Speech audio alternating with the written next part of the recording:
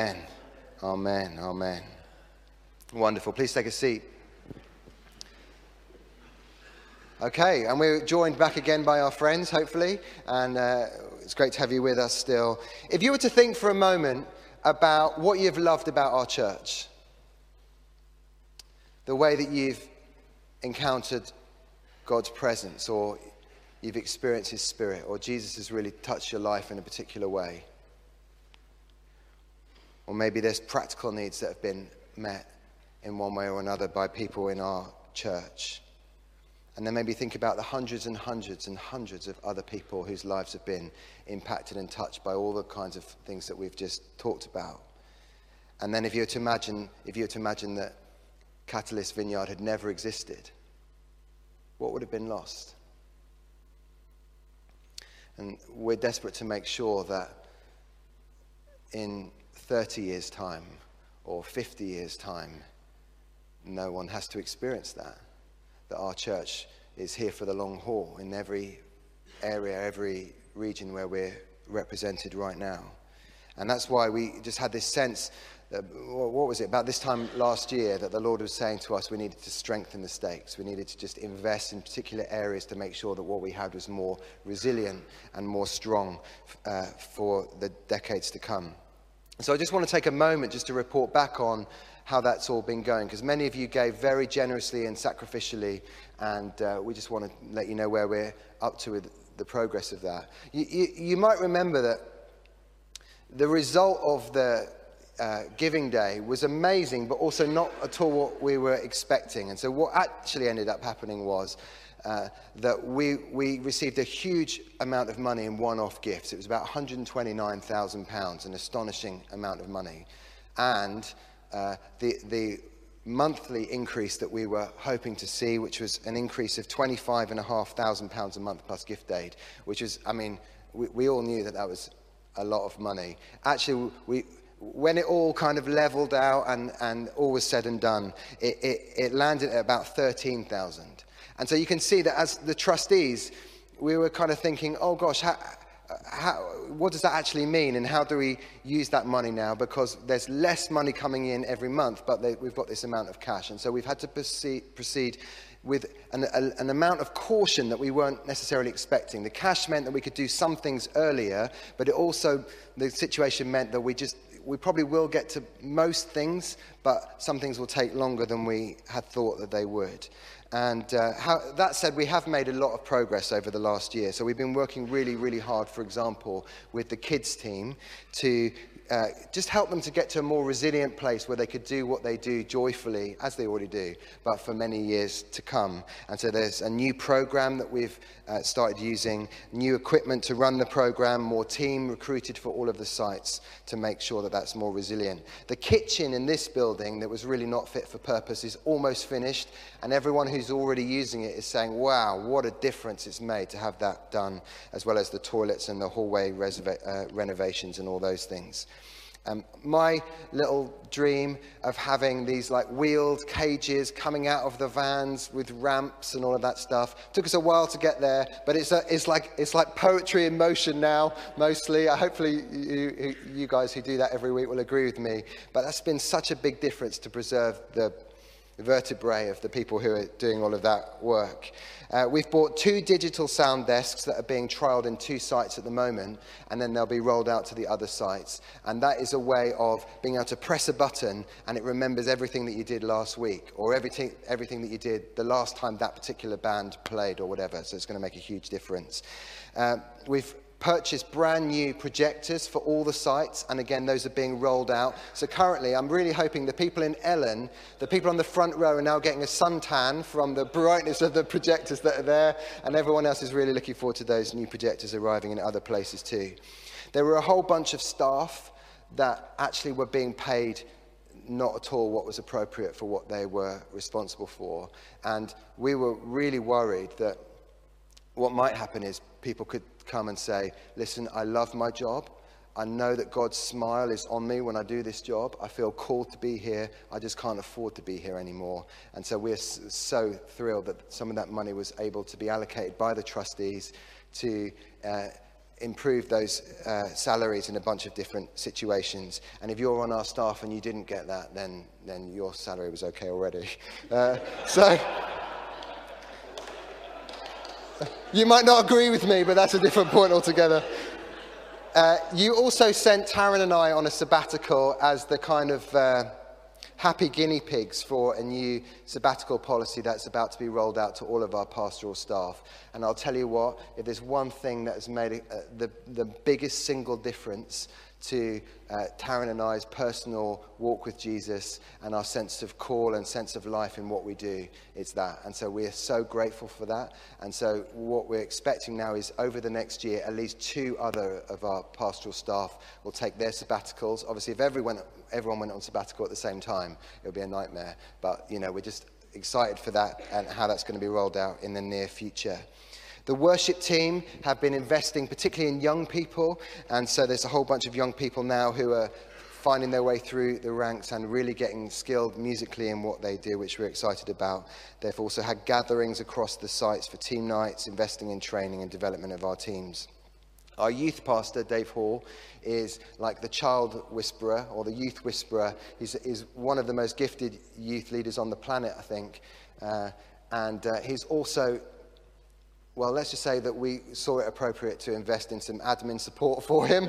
And actually that came just in the nick of time. So Bex joined the staff team, and then really soon after that, it turned out that he needed to be in Glasgow for several months. And so that's just been a godsend to our young people and the youth ministry. Really amazing.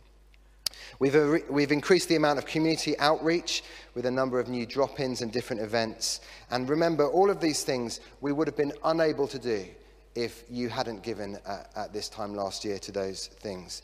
And finally, we employed Neil Simpson as our Community Hubs Development Manager. And that may be the best appointment we've ever made. He's actually a genius. And so he's been looking for buildings and all of that. And we're now in a place where in nearly every site, we've got our eye on at least one building. We've pursued community asset transfers with 3 different buildings, and we're actually really close to getting the keys for one of those, and we're excited about that. And also we're working towards the purchase of another building for another site. And I know that you'd love to tell me you'd love me to tell you which sites those are, but I hope you can understand the sensitivity of the negotiations. If the wrong people heard that that a particular building was available, or that we were looking to buy it or get the keys for it, then the whole thing could be a disaster. And so please would you pray generally for those buildings, but also if and when we can invite you to pray for a specific building, we definitely will. But we know that within the next few weeks or months, we could be taking the keys to at least one building. What we also know is that if 2 or 3 buildings came towards us at the same time, then financially we would be overstretched. And so the trustees would be put in a really difficult position there, where they would be having to decide, gosh, well, which of these buildings could we take the keys to now, and which would we have to turn down, which would be very, very difficult. I wonder where I am on my notes. Yeah, so just to say on that, if your heart is kind of grabbed by the idea that every site could have a base for the place, and a place from which to reach out to the local community, preach the gospel, build family as a local site, then please would you just bring your giving before the Lord and just say, Lord, I think I'm supposed to invest in this. We would really, really love to see everyone getting on board with their financial generosity. Okay, let's talk about the finances as a whole. We used to not do this. We used to have what some people refer to as pie chart night, where I think I may have been the only person who called it that. But, there was like an overhead projector and a laser pointer and pie charts on the wall. And, the point is no one ever came. And so our heart is to be transparent with the way that we do our finances. And so we now do them on a Sunday like this. And for lots of you, the information that I'm about to give you is like way enough. You're like, okay, I think I've seen some numbers on the thing. That's okay. I'm happy with that. But I understand that for others of you, you might say, well, I'd love to know what's behind that number or whatever. Please, our heart is transparency. That's why we're doing it now. And if you have any questions, you should feel free to ask either Taryn or I, or perhaps contact our finance team, Adrienne, initially. Please feel free to ask the questions that you would have, because it's important to us that you have a sense that everything is being well stewarded and looked after. Okay, so what I'm about to talk about is for the financial year that ended on the 31st of August. And all of those numbers are now with the auditors, or, yeah, they've kind of all been looked at. But this is what has happened so far. So over the course of the last year, ending the 31st of August, you gave an astonishing nearly £942,000, which is it's just unbelievable. I know of hardly any churches in Scotland where that kind of money is given. It's an amazing, amazing amount. And that includes the £129,000 that was given by for the Strengthen the Stakes thing. And then the Chancellor of the Exchequer, I imagine through gritted teeth, sent us £192,000 of gift aid refunds. And then also, I don't know, somebody sold a kidney or something like that, and this is like another £2,500 of other income. And every year at this point, I think I should find out what that money is for, but I never do. And so over the course of the last year, you gave £1,136,000. That's got to be worth a clap, hasn't it? It's amazing.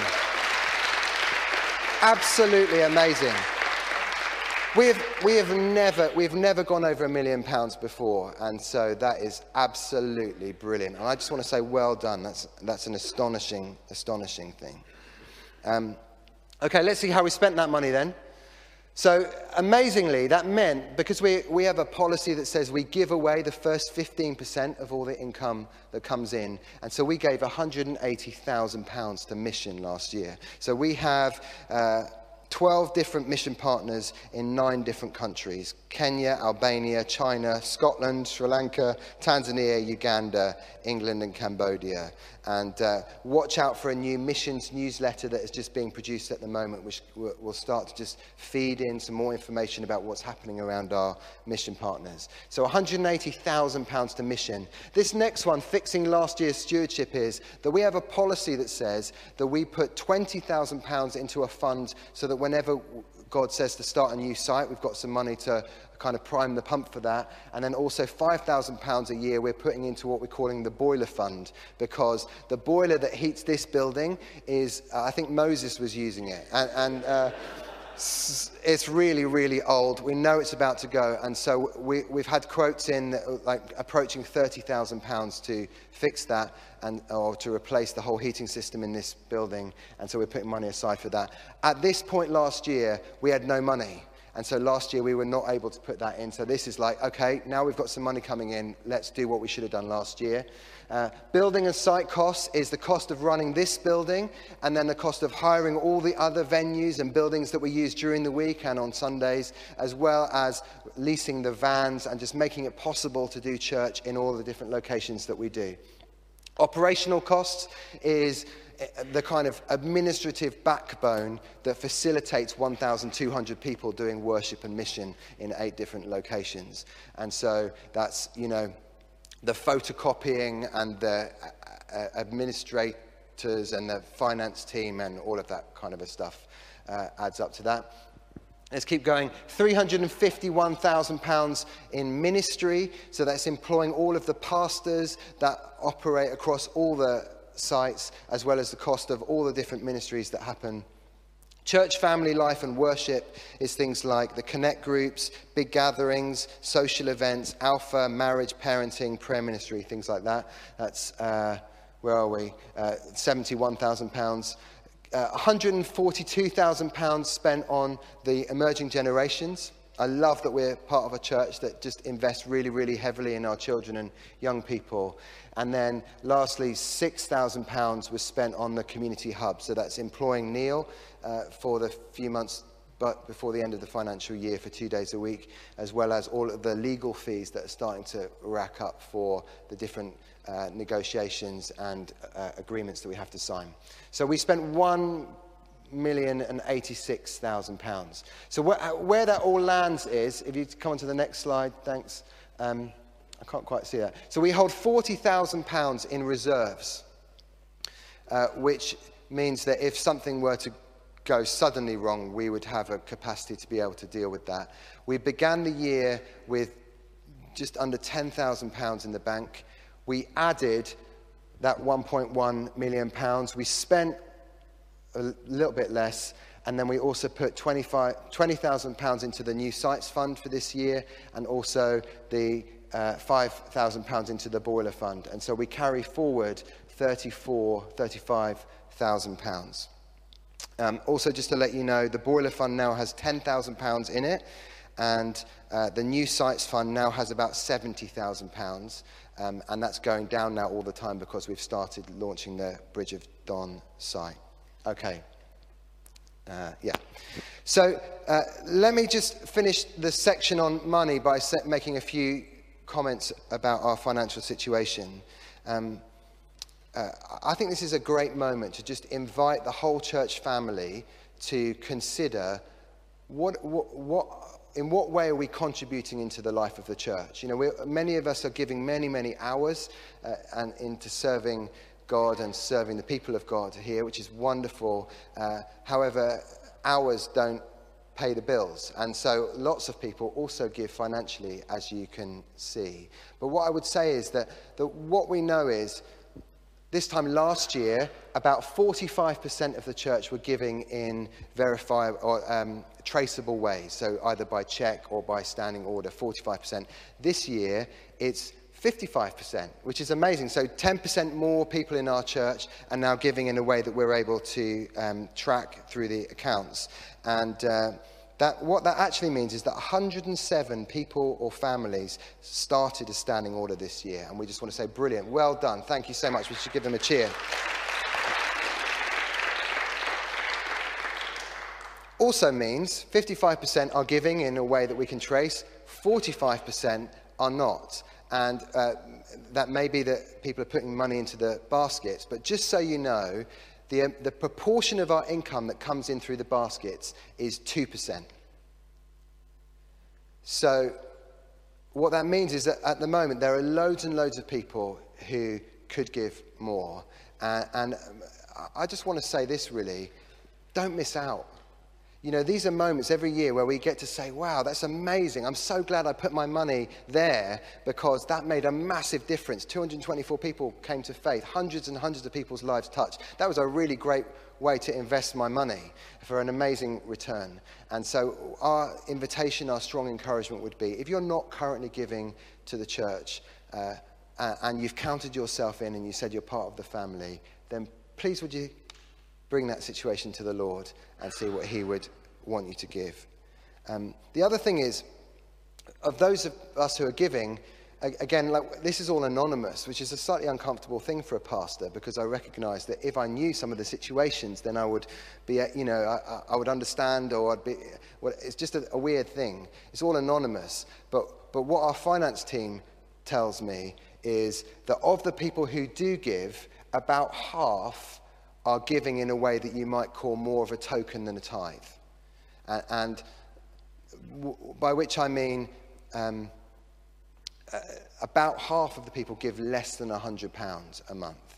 I know that for some people that's a massive amount of money, and I know that some people give so generously, but it's probably indicative of the fact that there are lots of people who are not fully bought into what we're doing, or not fully it's not fully on their radar. And so I just think this is a moment for us as a church to just say, Lord, once again, here's my income, here's my bank balance, here's my wallet. What would you have me do? Okay. And just so you know, just the easiest way to set up a standing order if you wanted is give.catalyst.vin. And it's just a very straightforward way. It takes you straight there. Okay. It would so help the trustees as they're looking to acquire new buildings, have all kinds of fees to pay, wanting to renovate them, equip them properly, strengthen everything. So help them if they just had a sense that the income was going to rise to meet the challenges that we're about to face. Okay, that's the bit open where I've finished, where you can stop clenching now. Let me just finish by talking about the priority for the year ahead.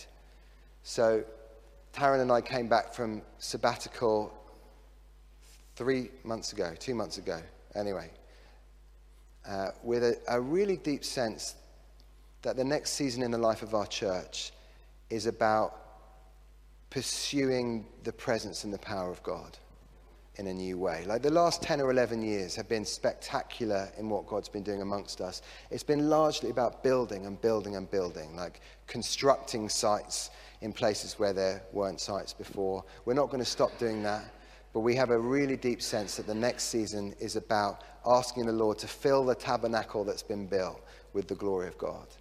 And so our invitation to you, that we've already made, but we'll make it again, is to join us on the journey of that.